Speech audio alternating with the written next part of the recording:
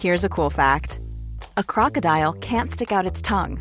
Another cool fact, you can get short-term health insurance for a month or just under a year in some states. United Healthcare short-term insurance plans are designed for people who are between jobs, coming off their parents' plan, or turning a side hustle into a full-time gig. Underwritten by Golden Rule Insurance Company, they offer flexible, budget-friendly coverage with access to a nationwide network of doctors and hospitals. Get more cool facts about United Healthcare short-term plans at uh1.com.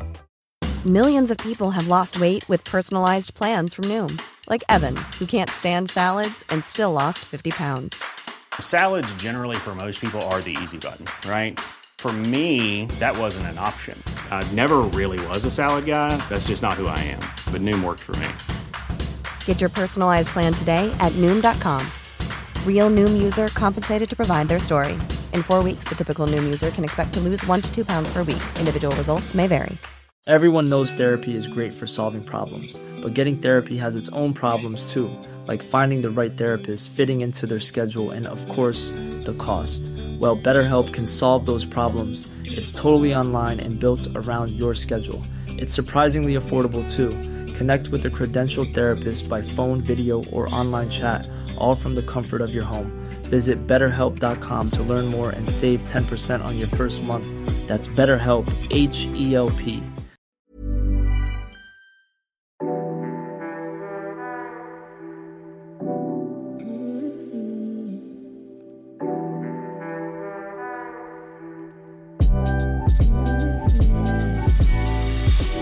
Hello there, and welcome to the Untitled Film Podcast with Callum and Johnny. I'm Johnny. And I'm Callum. And this is a very special episode. Is it particularly special compared to the other episodes?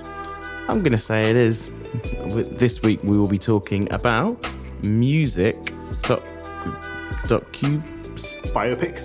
I guess, although one is negligible, whether you call it a biopic or not. Well, one could almost be a musical. It could be. And the other one, well, I don't want to spoil what we're going to talk about, so let's save that. But biopics is probably the best word that we can use for the moment. Musical biopics. Yes. Anywho, that is the things that we're going to be talking about this week. Should we mention what films they are? Shall we? Should we? Oh, we might as well. This is the thing like Conan did once. Conan was like, because obviously the thing with Conan, they always have the dung dung dung dung dung. Hi, I'm Jason Bateman, and I'm going to be trying to be Conan. I'm feeling... And I'm Conan's best pal. Frothy about being Conan's best pal. That thing. And then Conan once was like, well, we don't want to ruin the surprise if he was on the episode. And they were like, we literally tell you at the start of the episode, and it tells you on the title of the podcast. And they were like, oh, yeah. Well, so I feel we might as well just say. We might as well. And it is going to be the title. So we're going to be talking about the new-ish Baz Luhrmann film, Elvis, about Elvis Costello. Yeah, everyone loves Elvis Costello. He is really cool. He's pretty awesome. With his glasses and his songs. We're a big fan of Elvis Costello in this house. Yeah. Not so big fans of Tom Hanks, but... No. And in the Elvis Costello movie, that Tom Hanks, whoa. I know, he plays Liza Minnelli. I know, it's a pretty radical casting choice, I'll give him that. It really is, but I think he hams it up a little bit too much. And we're also going to be talking about Love and Mercy, which is about the creation of Rubber Soul. Exactly. And the war between John Lennon and Paul McCartney. It's an exciting film. It really is. Who knew that Paul Dano could pull off a Liverpudlian accent? I know, but it makes sense picking someone called Paul to play someone called Paul. But he plays John. No. Yeah. John Cusack plays John, because he's called John. Ah, that makes sense. Come on, Callum, get it right. I mean, the age difference is a bit weird. Yeah, but I think they're such good actors. I don't think you should cast for age or race or gender. You should just cast the right people for the right roles. Yeah, and I think they do such a good job of it that anyway, we don't want to review the films too much before we get into them. And should we stop messing the audience around? I think they're smart enough to know get what's going on. Yeah. Let's hope so. Dear Untitled Film Podcast, it wasn't about Elvis Costello at all. I'm unsubscribing. Yours sincerely, A Tit. Yours sincerely, Dog Brain Videos. Anyway, good thing that Paul Dano's Liverpudlian accent's better than your Northern accent. That wasn't really an attempt at a northern accent. It was just a whiny accent. Well, you've just called everyone in the north whiny then, so well done, Callum. Well done. Yes. Anyway, on from Callum slandering half the country to let's talk about the thing that we use to get our message out to the world that's other than the podcast itself. Yes, so you can find us on Instagram and Facebook on Untitled Film Podcast, one word, and we're also on YouTube now. So please do, like and subscribe to the YouTube channel. Go to our Instagram page, send us a message, like a bunch of our stuff. Comment on the videos. Comment on anything that we post. And if you're a spam bot, please stop giving us messages like, promote it here. But if you are one of the other podcasts that follows us, that follow for following things, welcome. And we will enjoy listening to your podcast too. And let's collab. Yes, and thank you for liking our stuff. Thank you for joining our Instagram page. It's been really cool to see new people joining and getting on board. So thank you. Thank you to everyone who has liked, subscribed, joined, messaged. And comment. And we do read the comments out and we do start discussions and things based on them. Absolutely. As Dog Brain Videos found out last week with our Scooby-Doo inspired much to his dismay. Wow. I think he liked it. Anywho. On from that, we are going into a segment. And before we do that, I'm just going to turn Callum's microphone off. No! We're going to talk about the news. No. They can't hear me. I promise I won't do that anymore. No, we need to make sure the levels are right. And you're going to turn me back on? I've turned you back on. I can't hear. Ow. There we go. Yeah. He's back. If people couldn't hear that, it's because it went a bit too loud and it was shouting in my ear. Anywho, if you can start with your first piece of news, if you'd like. Well, yes. It has to be said that this week is a little bit of a slow week. And whenever it's a little bit of a slow week, Johnny or I tends to talk about box office. And this week's exciting box office news is that Avatar has finally been dethroned as the number one film, at least in the United States.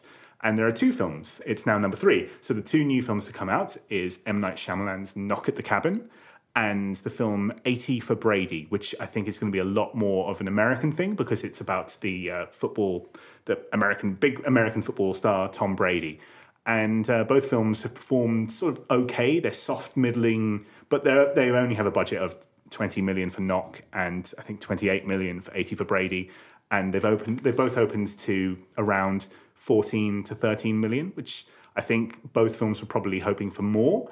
But in the end, when all is said and done, they'll probably both break even. So nothing to write home about this week in terms of box office news, but at least Avatar is finally no longer hogging that number one top spot. What an interesting piece of news there. It's so interesting. I'm so sorry.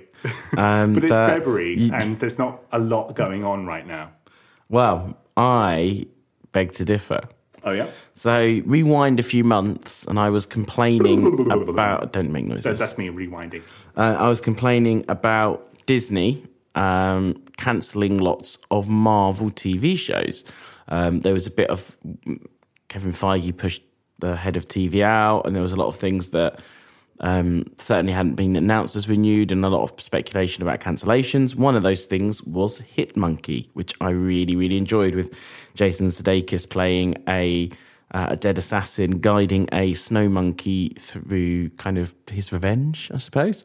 And the first series was really good, frankly. It was very funny, it was very satirical, very gory and interesting. It was something kind of a bit out of the main Marvel mould, which was all very family-friendly cookie cutter. And Hulu have just announced a second season of it. Oh, good. Good. So announced 18 months after the original came out, which definitely shows warning signs and that it maybe wasn't coming back at one point, but some decision seems to have been reversed and Hit Monkey's coming back. So whether it had I don't know if it maybe had good streaming numbers on Disney Plus or what the reasoning behind it is, but that's good to see. That is pretty good. That's good news. I'm glad to hear about that. Indeed. Because we don't want to... It's so common now for new television to be lost media. Like, you know how back in the day there would be episodes of Doctor Who that would be lost to time because people record over the masters because they never thought that anybody is going to watch Doctor Who 50 years down the line. Or Dad's Armies, and then someone finds like a really old, dodgy recording of it and they try and splice it back together to relive the glory days of the past. And that was sort of expected, but now we're living in an age where a new cartoon or a new TV show can be here today and completely erased. I mean, the fact that Minx only barely, by the skin of its teeth, got saved is just such a shocking indictment on how streaming services today are working. I mean, I don't want to go off into too big of a tangent, but Netflix are starting to burn all their bridges by stopping the password sharing, and people are very annoyed about that. But anyway, that is a tangent. My second bit of news, there is going to be an adaptation of a Stephen King book, and it's going to be produced by J.J. Abrams' Bad Robot and Leonardo DiCaprio's Appian Way. And what tends to happen is that these production companies, they snatch up every sort of best-selling book going with the inkling, the thoughts that maybe somewhere down the line, 4 or 5 years from now, J.J. Abrams might direct, Leonardo DiCaprio might star, but what will probably happen is that they'll both get too busy. The rights will lapse. The rights will lapse, and if it is made, they'll stay on as producers, and it will be cast with someone else. And J.J. Abrams, you know, he'll be a producer in the way that, green light, cool, go for that. Well, it'll be a bit of like a 10 Cloverfield Lane kind of situation, probably, where they'll go, let's just sell it to Netflix or whatever. Yeah, stick Godzilla in that. That will make it sell. What you didn't say is which of Stephen King's books it is that they're No, I didn't. adapting. Sorry. I know he churns 17 out a year, but this one is Billy Summers. Apparently, according to some of the comments, it's a bit of a Jack Reacher clone, so it's more action, less horror. So it's more, and I think that probably appeals to a fading and aging movie star like Leonardo DiCaprio, who wants to have his Tom Cruise moment. I mean, that's what everyone wants to see, a Jack Reacher-style TV show or film starring an aging playboy by a horror writer. By a horror writer directed by the guy who did the Star Trek reboot. And Star Wars. And Star Wars. The interesting anything Star reboot. About it is that one of the screenwriters Deadline has said Ed Zwick. Oops, sorry, banging the table. Wow, Callum, can you stop hitting the microphone? You always do this. But they don't say Edward Zwick, because Edward Zwick, of course, try saying that very fast, is the director of a whole bunch of movies like Glory in the 90s, and a lot of big movies from the 90s. I think he's nominated at least for a couple of Oscars. But they don't. I'm not sure if it's someone else, because I tried to look on IMDb to see if there was like a Ed Zwick sort of thing. But I think it might be the same guy, which seems like a bit of a downgrade for an Oscar-nominated director to be writing a subpar Stephen King book, possibly for Leonardo DiCaprio somewhere down the line. He seems like he should be directing it himself. But anyway, maybe Ed Zwick has fallen out of fashion in Hollywood. Defiance didn't do banging box office numbers, I know that.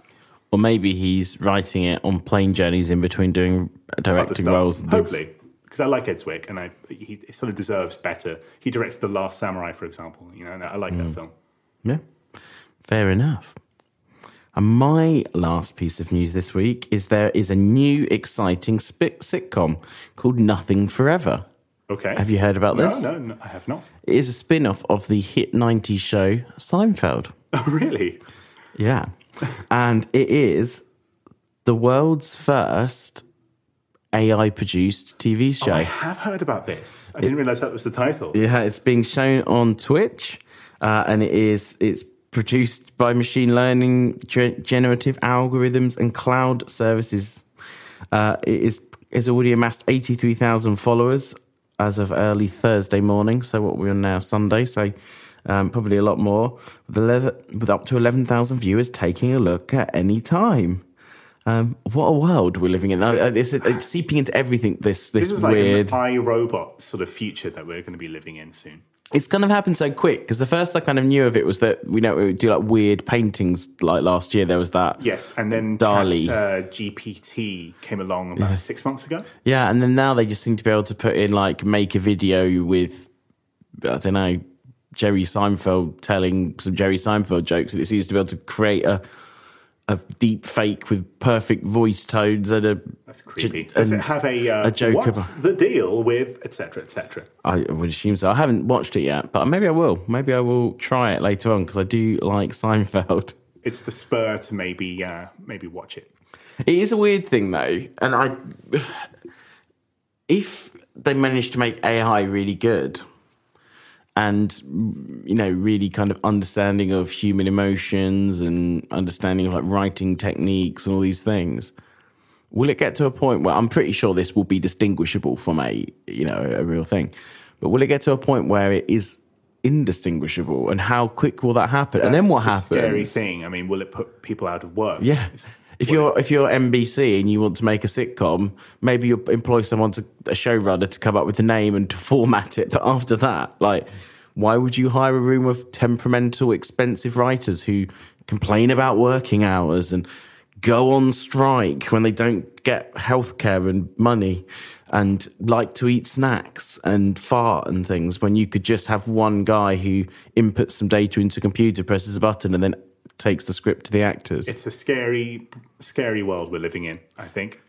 Yeah, I think actors will be fine. Well, of course, they need someone to perform it. Well, in theory, it could just create CGI people and things, but I think people will want to see real people. I think people will want to see real people.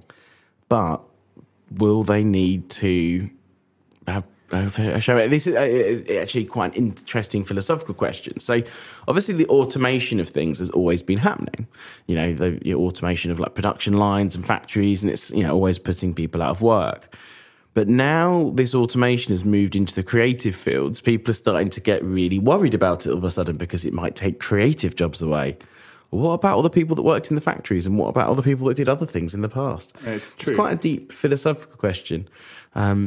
It's weird to see how quickly it's moved along. I was watching a Patton Oswalt show from, I think, about 2007, and he was talking about the saddest robots in the world. Have you seen these? These are the robots in the supermarket that you scan food on them, and they say 85 cents for, and that's not, that's been around forever, hasn't it? But, of course it hasn't. It's just, that when this show came out, it was only a year or so old. Yeah, I remember when they first did that, and again, I mean, how many people used to be standing on tills at the front of supermarkets that aren't there anymore? What's the use of them now if you can just go and scan it yourself? Yeah, exactly. Scary. Scary, scary. Strange times. Anyway, on to more olden times. Yes. Yeah. Great segue. Fantastic. There once was a guy called Elvis. Shall I take this if you want. Onto our first movie. There was once a guy called Elvis. And did he have a moving pelvis? Elvis the Pelvis, that some would call him. Some would.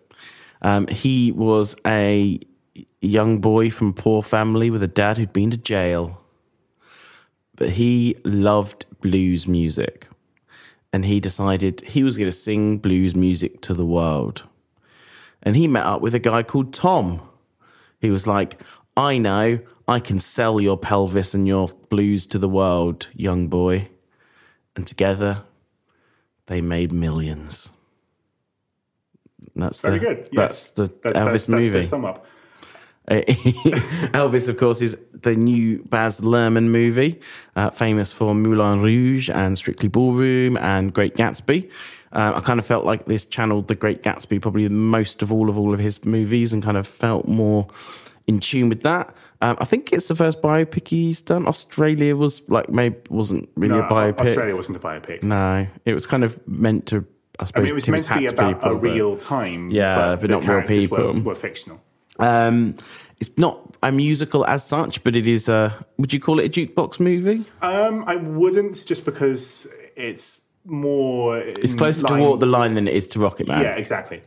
I would agree. And it is very Baz Luhrmann. It feels very Baz Luhrmann, particularly from the start of the movie, and then maybe slightly less as the movie goes on. But yeah, I think that's all you guys need to know. You know who Elvis is. If you don't know who Elvis is, don't listen to my podcast. He's a person that everyone should know. It's like saying... Weirdly hostile. Well, I mean, anyone who hasn't heard the name Elvis, it would shock me. I don't. You have to like him. I'm not saying you have to like him, but he's so ubiquitous. Or even know, he's so ubiquitous. It's like not knowing the colour purple. Yeah, deep into the pop culture lexicon. Yeah, that you can't not know him. Exactly. Anyway, what did you think?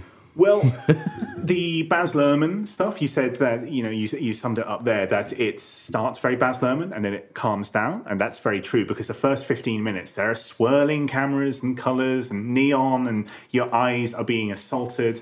And for the first 15 minutes, I was begging the movie to just calm down. But luckily, unlike, say, something like The Great Gatsby, which was all Baz all the time throughout, and also something like Moulin Rouge, which is all Baz all the time, but seems to work better. You don't mind that you're being assaulted, I find. I think it works in Moulin Rouge because it's meant to be a stage thing. Exactly. It's not meant to be a biopic about someone's life. Exactly. But thankfully it does. Thankfully, once it calms down, it does, and it plays by the rules of a fairly conventional biopic, even if the one where the structure is a little bit odd, because instead of being told from the point of view of the young man, Elvis, it's told from his manager, Colonel Tom Parker, who is, of course, sums it up quite nicely. I am the snowman. I am the villain. Some people would say I am the villain of this here tale. But I am just a snowman. I make it snow. Elvis is one of my dancing chickens. And it's a strange way to frame your movie from the point of view of the objective villain. But Baz has never been one to... It's also kind of strangely done. Like, it starts off with Tom Parker in a hospital bed, jumping out of the hospital bed in a hospital gown, going through a casino gambling. And then actually addressing the audience. Yeah, like, some people think I'm the villain, going around, like, pulling the roulette machine. Yeah, so in a hospital gown. So it's strange, but I think what's very thankful, is that after the first, let's say, 20 minutes or so of telling it from the point of view of Colonel Tom Parker with all the swirling colours, it does calm down and it does tell a fairly conventional story about Elvis Presley. And, your mileage will vary because there are some people for whom biopics just are dull, because there's only so many times you can tell the same story. I kind of think you can't call this one dull. Well, quite. For all its faults. But there are some people, like, no matter how you frame it, no matter how you try to change up the rules, a biopic is just never going to be for them. And I'm not one of those people.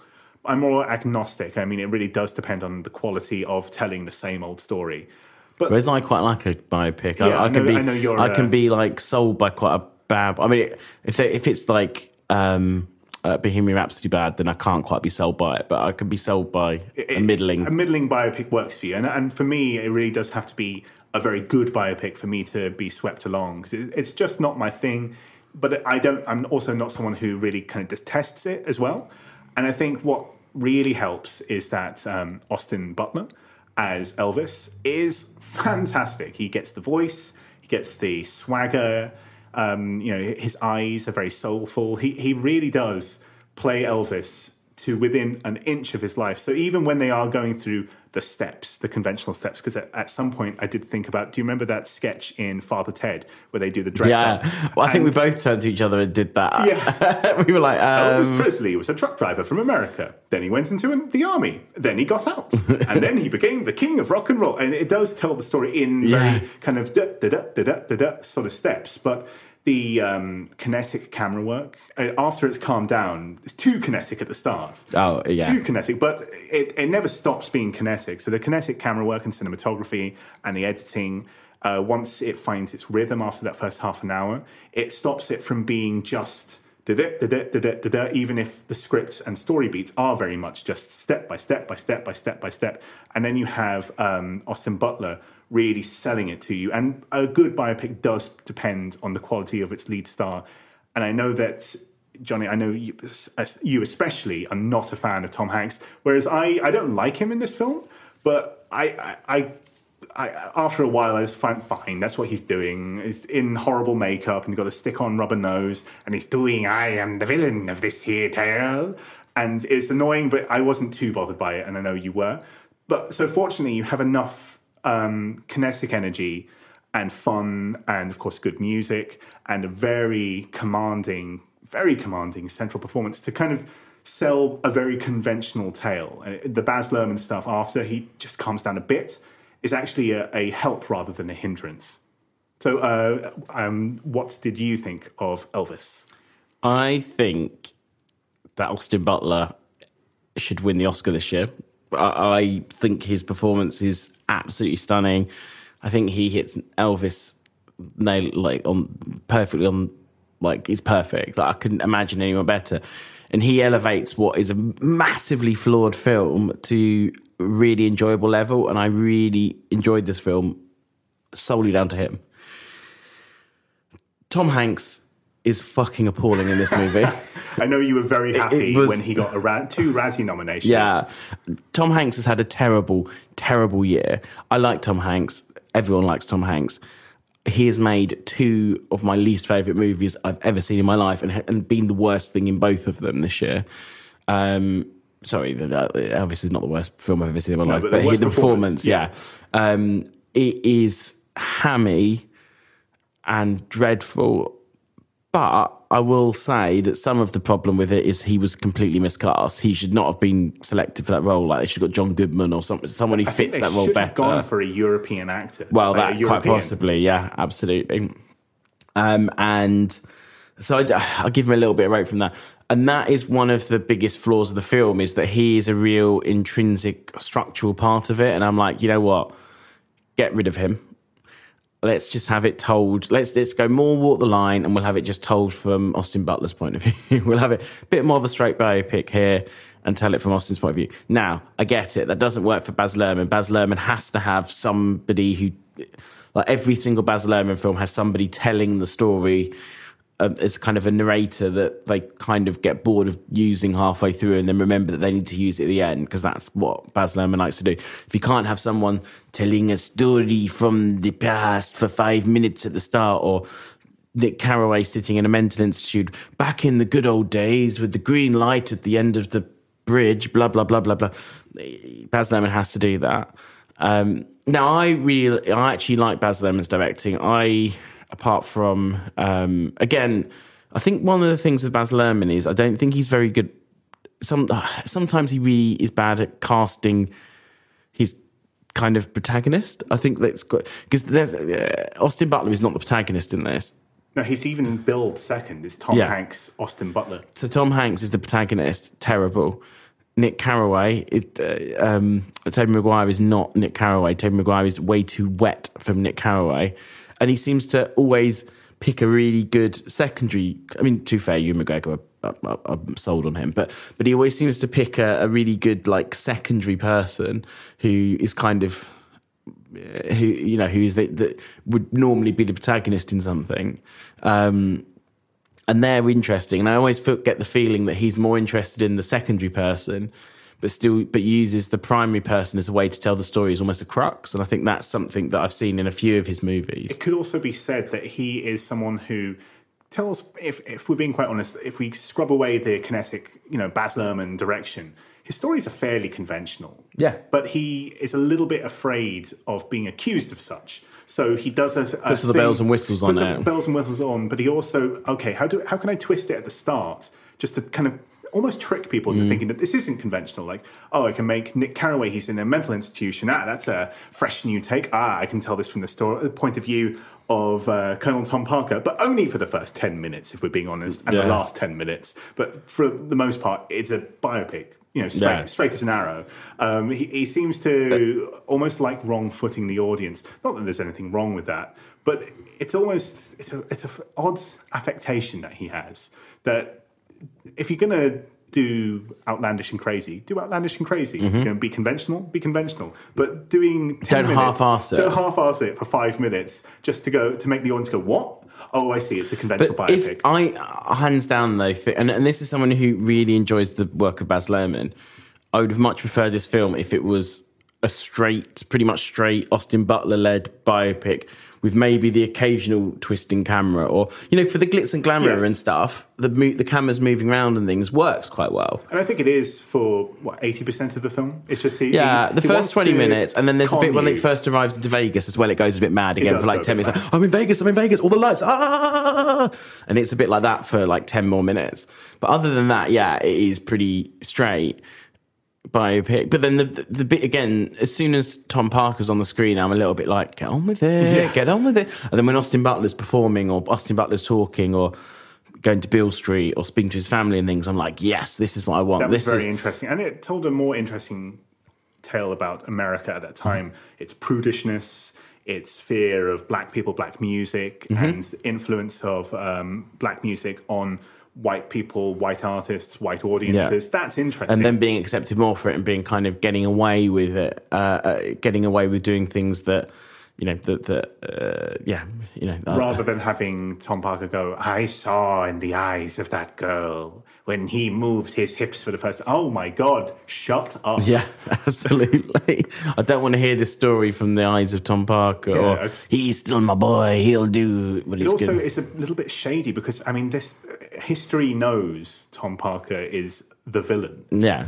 To the point where it's almost a parody. Anytime you have a shady manager type, we know who that's supposed to be a parody of. Why tell it from his point of view? A man someone who is so exploitative and dangerous and filled in with drugs. Why? It kind of gives him a bit of a pass, almost, in a way. It doesn't quite let him off the hook, but it brings up a question of morality. If you're telling it from his point of view, you're almost kind of giving him rope to hang himself with, and that's not good. No, and then I don't think they didn't pull it off as well. No. I don't think they really made him come out like necessarily the villain. He kind of they gave him enough of a chance to explain away his problem, his misdeeds, shall we say. The other thing that I would say is the ending. They didn't stick the landing. I didn't think they did the last kind of year of Elvis's life, the real kind of descent. I didn't think they really did that very well. And again, I think that comes back to the whole Tom Parker thing. I think they were letting Tom Parker explain it away as opposed to showing it. And that's so. This is my cliff note, kind of end of my review part of it. Really, there's an amazing central performance by Austin Butler, and the middle 2/3 of the film is great. Mm-hmm. I'd agree. But the first 25% and the last 5% of the film, mainly because of Tom Parker, are shit. And because of Baz Luhrmann sticking all of his bells and whistles in that part. But I think the problem is the most Baz Luhrmann part of it is Tom Parker and all the stuff around him, and that is, and again, that maybe is where the performance isn't necessarily 100% Tom Hanks's fault that it's so bad. It's that he was very poorly directed in that 25-30% of the film. And he had to be stuck in, quite horrible makeup. Speaking of makeup, one thing I was thankful for, and this is a debate that's going to come back because of the film The Whale and discussions about how ethical it is to stick actors in fat suits. Of course, Tom Hanks is stuck in a fat suit for most of this film. But one thing I was a little bit thankful for is that even when they said, Elvis is gaining loads of weight, they didn't stick Austin Butler. They just did it with like a bit of face makeup and making him a bit sweaty and stuff. And then only for the last 5 minutes when it recreates his last concert, and they put a 70s grainy film filter over. So even though he is in a fat suit for a little bit, it's not a cartoonish one either, is it? And it's hidden by enough things, and they've held it off for enough time that is that okay, you got away with that. But I almost think that again goes and shows exactly my point about what's good and bad about this movie. They were quite happy to do that with Tom Parker. They did it for the whole movie. But when it came to Elvis, they did it well. And I think that's it. For an Elvis biopic, they got Elvis perfect. Like I couldn't have imagined them doing the Elvis bit of the film better. But a lot of the stuff around that is very heavy, Tom Parker heavy, and goes back almost to that, before when we were doing the Round Kid, like the stuff with the family, that's all very kind of like tacked on. And again, they're all manipulated by Tom Parker and shown as being spineless and But again, they never really they hint at their lives, but they never really, give a 360 view of that and stuff. So the core of the film and the core performance is excellent, and I really, really enjoyed it. But but the bits at the end are a mess, and it just doesn't work. Yeah, I'd agree. But having said that, I'd still probably watch it again. I enjoyed the central performance that much. Very much recommend it. It's certainly worth a watch. Yeah. Cool. I think that wraps it up for Elvis. That one. Now we're on to their second film, which is after a commercial break. Yes, sorry. Come on, get it right. We've got to pay for these microphones and this electricity with the no money we get from these adverts. We'll be back in a moment. There's never been a faster or easier way to start your weight loss journey than with PlushCare. PlushCare accepts most insurance plans and gives you online access to board-certified physicians who can prescribe FDA-approved weight loss medications like Wegovy and Zepbound for those who qualify. Take charge of your health and speak with a board-certified physician about a weight loss plan that's right for you. Get started today at plushcare.com/weightloss. That's plushcare.com/weightloss. plushcare.com/weightloss. I'm Sandra, and I'm just the professional your small business was looking for. But you didn't hire me because you didn't use LinkedIn Jobs. LinkedIn has professionals you can't find anywhere else, including those who aren't actively looking for a new job, but might be open to the perfect role, like me. In a given month, over 70% of LinkedIn users don't visit other leading job sites. So if you're not looking on LinkedIn, you'll miss out on great candidates like Sandra. Start hiring professionals like a professional. Post your free job on linkedin.com/people today. And welcome back, everybody. I hope that you enjoyed the thing that they were selling to you. I'd buy it for $1. I'd buy it for 10. That's a RoboCop reference. I'd buy that for $1. Yeah. Oh, you did get it. I did get it. Okay, it's also good. just a general saying. It is. Anyway, on from that. Is it time for the magic? Or reintroduction of the magic? Well, I think the magic was in the advert, personally. Oh, yes, it was really magical. Absolutely. Anyway, on to our second movie of the week. And what was the second movie we watched, Callum? And the second movie is Love and Mercy. So this film is about two chunks of the life of Brian Wilson. So the first part takes place in the mid-60s during the creation of Pet Sounds, the album which arguably is one of the best albums of all time. Some would say the best. Yeah, I know someone at this table. Fairly convinced that it is number one on the album charts of all time. All the big lists, let's say. But yes, it's certainly up there as one of the most respected albums of all time. And it also depicts the worsening mental health state of Brian Wilson as he's creating that album. And in that section, he is played by Paul Dano, who we've recently seen in the new Batman film as the Riddler. And then it jumps to the 80s as Brian Wilson is now middle-aged and he's been played by John Cusack, and it's at a point where his mental health has deteriorated quite severely to the point where, actually linking it to Elvis, he is being manipulated by a outside party. So in this case, it's his doctor, Dr. Eugene Landy, who is one of the big villains in rock and roll history for his manipulation of Brian Wilson and the money that he took from him and forcing him to create music when he really, really wasn't in a state to create music. And it's in this section that we're introduced to Melinda Ledbetter, played by Elizabeth Banks, who is a little bit of a contentious figure. Not necessarily, certainly not a villain, but her story is certainly, from what I understand, quite exaggerated. And in this part of the story, it's about how she pulls Brian Wilson out from the control of Eugene Landy, although I understand that rock and roll enthusiasts and Beach Boys enthusiasts are, a little bit wobbly on whether or not, or how much she did help. So, Johnny, as someone who I know is a big, huge Beach Boys fan, and especially a big Brian Wilson fan and a huge Pet Sounds fan, what did you think of Love and Mercy? Do you know what? I actually think it's a really good film to compare with Elvis because I think it has a similar issue. I think the central. So as you said, there's two Brians, a younger and an older one.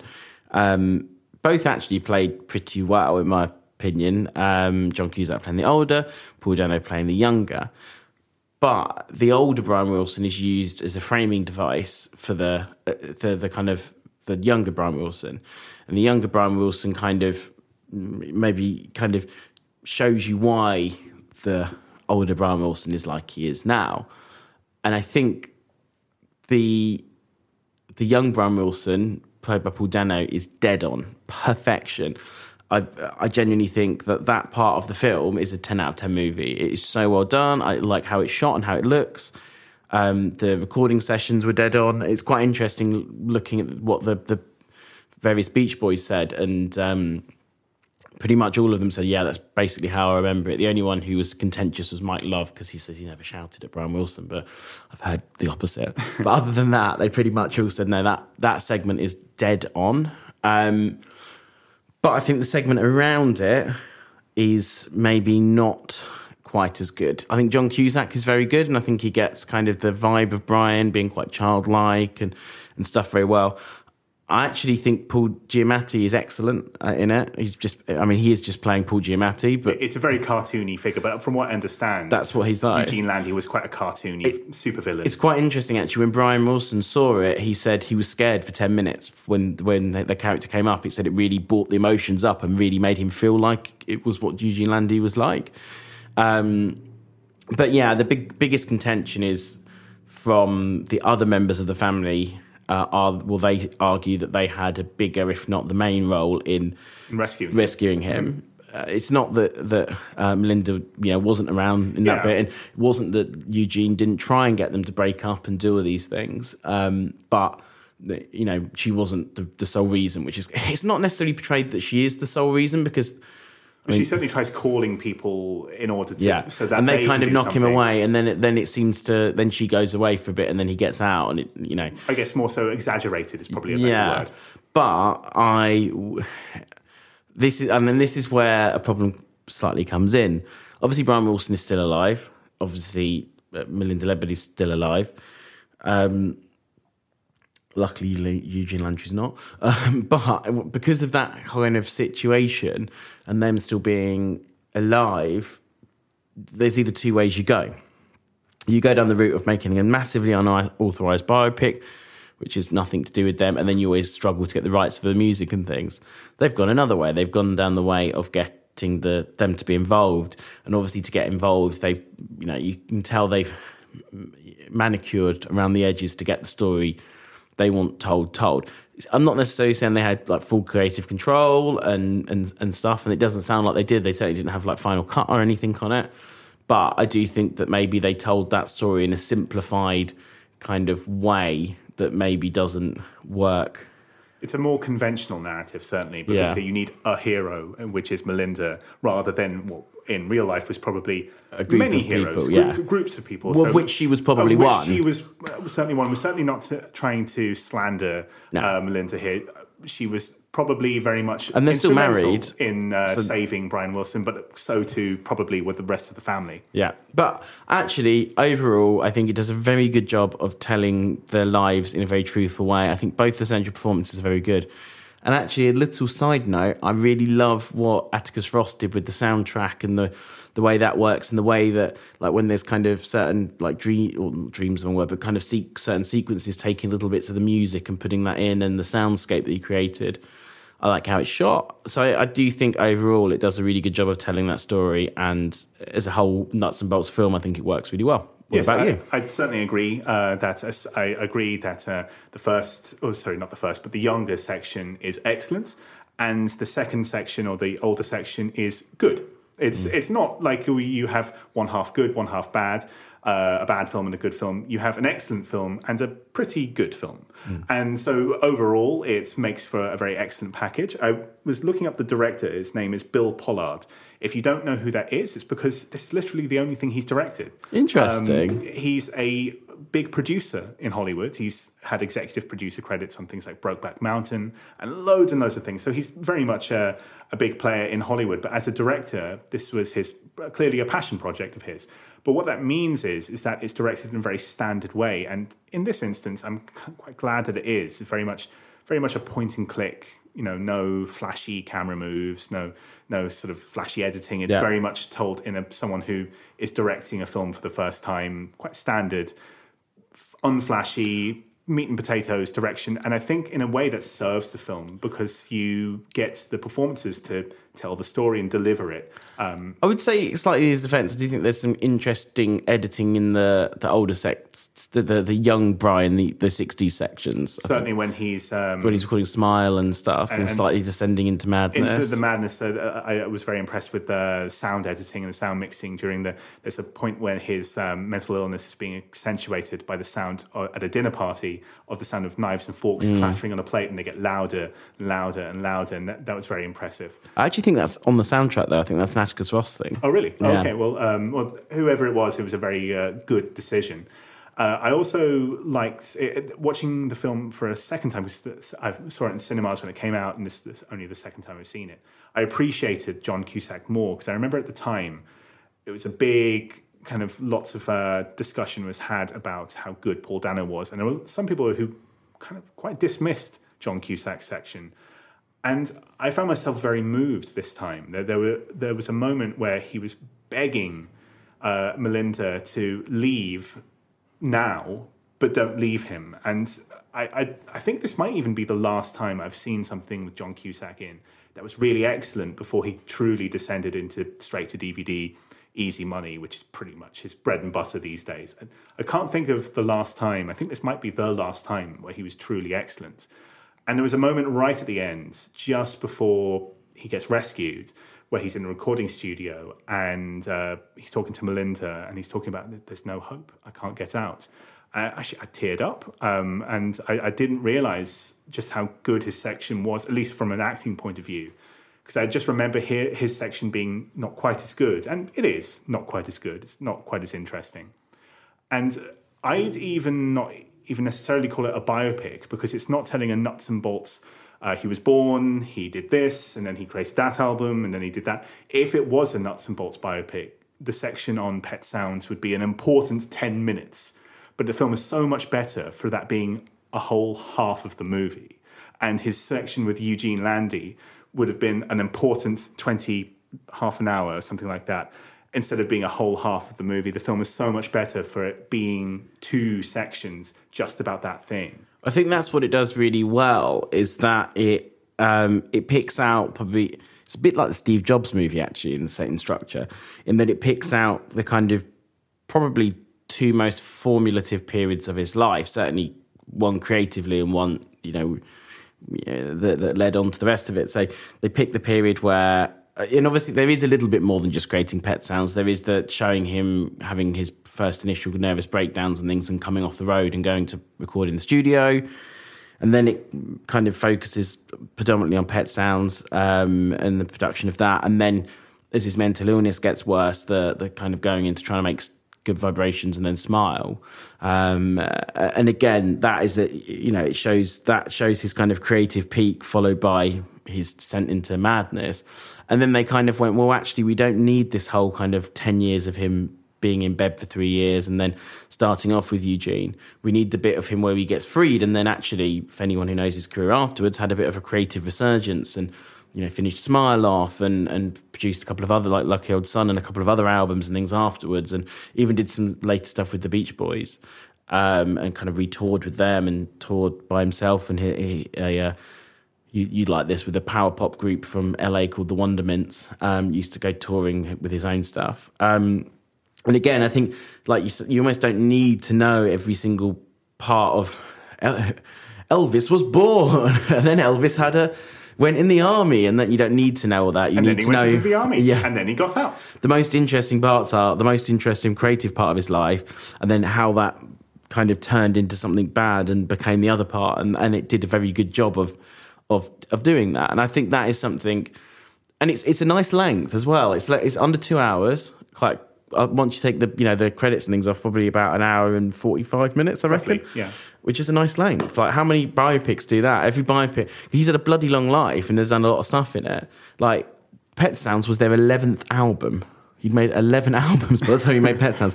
And they made quite a lot of albums afterwards, even when he was having mental health issues and things. So, and he'd spent the first, 5 years of their career touring with them. And they went, what, we don't need all of this. This stuff can be shown in very quick montages, and then let's get into the meat of it. And I think that does a really good job of that and picking that out. And I'd certainly agree. Almost being a mood piece in a way. Yeah, I'd certainly agree. And I'd appreciate if more films about important people did that, and picked important moments and focused on that. I also want to mention that a lot of biopics and a lot of films about musicians conflate mental illness and genius, almost to say that this person was mentally ill and it wasn't good, but without it, there would be no genius. And there's a great line in the film Frank where the Donald Gleason character is saying to Frank's parents, I wish I was mentally ill, then I could be a genius. And Frank's parents say, no, if anything, the mental illness stunted the genius, and so few films kind of take that approach. This is a rare exception where it shows that just how creatively, emotionally stunting a oncoming and onset mental illness can be. Like, it totally cut the knees out from under Brian Wilson. And, imagine if he had made Smile when he wanted to, rather than releasing it 30 years later or something. And I was very appreciative of the fact that they didn't conflate those two things, and it's such a rare thing. Yeah, such a rare thing for films about real life people. Yeah, no, and I think it did a good job of showing that, and a good job of showing how actually when he was at his most mentally ill, he was his least creative at the end of the day when he was under Landry, but also showing it did a reasonable job. Again, it didn't go into too much depth, but it showed why he went to those places. That, I mean, at the end of the day, he's quite a sensitive, childlike person, and the later John Cusack version of him shows that just as well as the younger Paul Dano version of him shows that. And obviously a lot of that came from partially from his dad being a monster, and partially from kind of a bit of arrested adolescence that comes from being like 16, 17 and being called almost a genius musician because he always was the person that wrote the music for the band, and Carl was the older brother, I want to say. Dennis was the younger brother and he was the middle brother, and they were in their, I think late to mid-teens, to kind of going down the line. So that you're never going to turn out quite normal if you've got not a great home life anyway, and then you're given like the keys to the kingdom at the age of like 17, 18, whatever. So I think it does a good job of kind of showing the foundations and the groundwork and how that all works. There's a great line in it that, like, when he says about his first wife and how kind of he's sad that it didn't work out and how she saved him, but he was horrible to her because they were just kids when they met, and she was 16 and he was like 18, and yeah.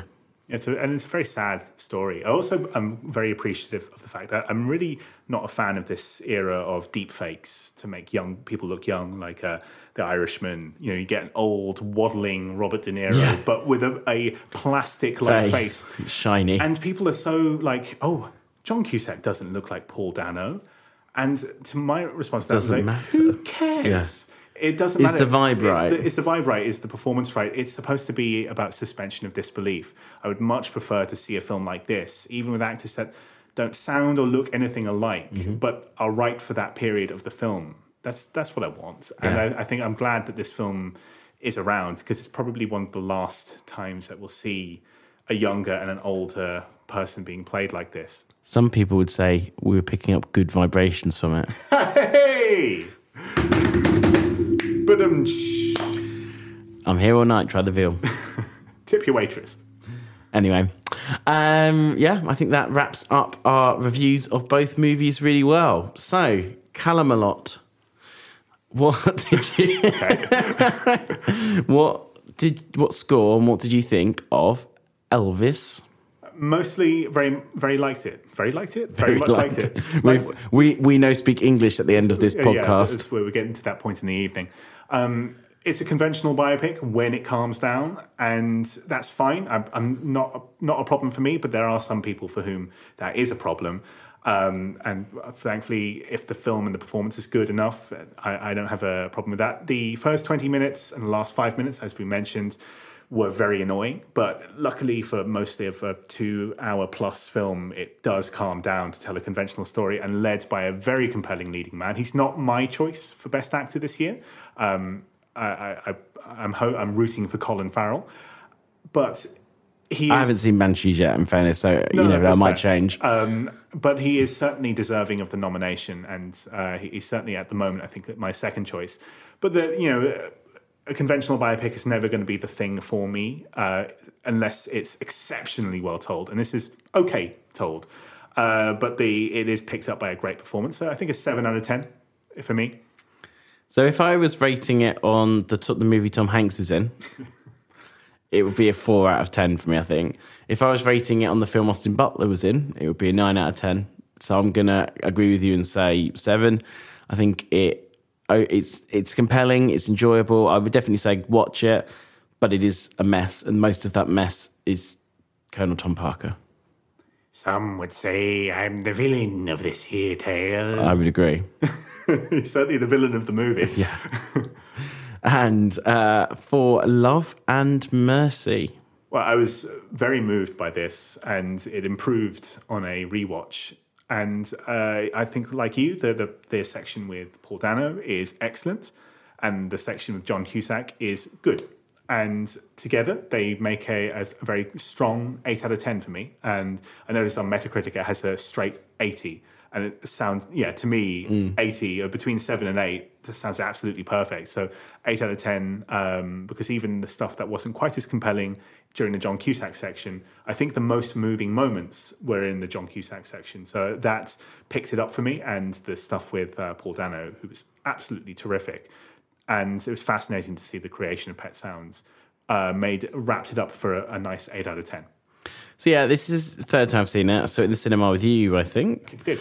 And when it first came out, which shockingly was 9 years ago. Oh, 2014. 9 years ago. Where has that time gone? And then I watched it again. Must have been a few years ago, because I watched it on BBC iPlayer. And when I went to go and put my BBC iPlayer on, it remembered where the credits were coming up when I first clicked on it. So I've got a feeling I've watched it in this house. So it's probably within the last 2.5 years. And I remember the first time I saw it, I remember actually almost, and I like Elizabeth Banks, but I remember quite disliking that part of the film almost. I remember thinking John Cusack was all right, and I remember really enjoying the Paul Dano bits of the film and just wanting the whole film to be that. And then the second time I watched it, I enjoyed it more consistently through. And then actually this time, I actually think the John Cusack bit has aged very well. I think at the time, Beach Boys super fan. Oh, it's incorrect. But actually, watching it at a more kind of new, I actually think it's a more nuanced performance, and than maybe initially that I thought. So again, I think I work with you. I think it's a good section and an excellent section, and I think the excellent section's almost approaching 5-star, maybe almost approaching 10 out of 10, probably around a 9.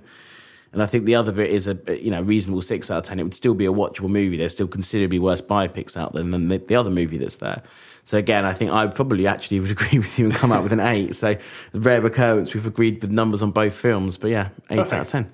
So no, both films watch. Elvis, a joint 7 out of 10, and Love and Mercy, a 8 out of 10. So, and as I said, for those in the UK, Love and Mercy is currently on the iPlayer, so go watch it for free. Until next week, we will someday meet again. That's very vague. I was going to go into a Dennis Wilson song, and then I thought no one's going to get you. Maybe you will have heard it. So I then quickly jumped out of that. You aborted it. Absolutely. Anyway, thanks a lot, guys, and have a great week, and we will speak to you soon. See you around. Bye-bye. Bye.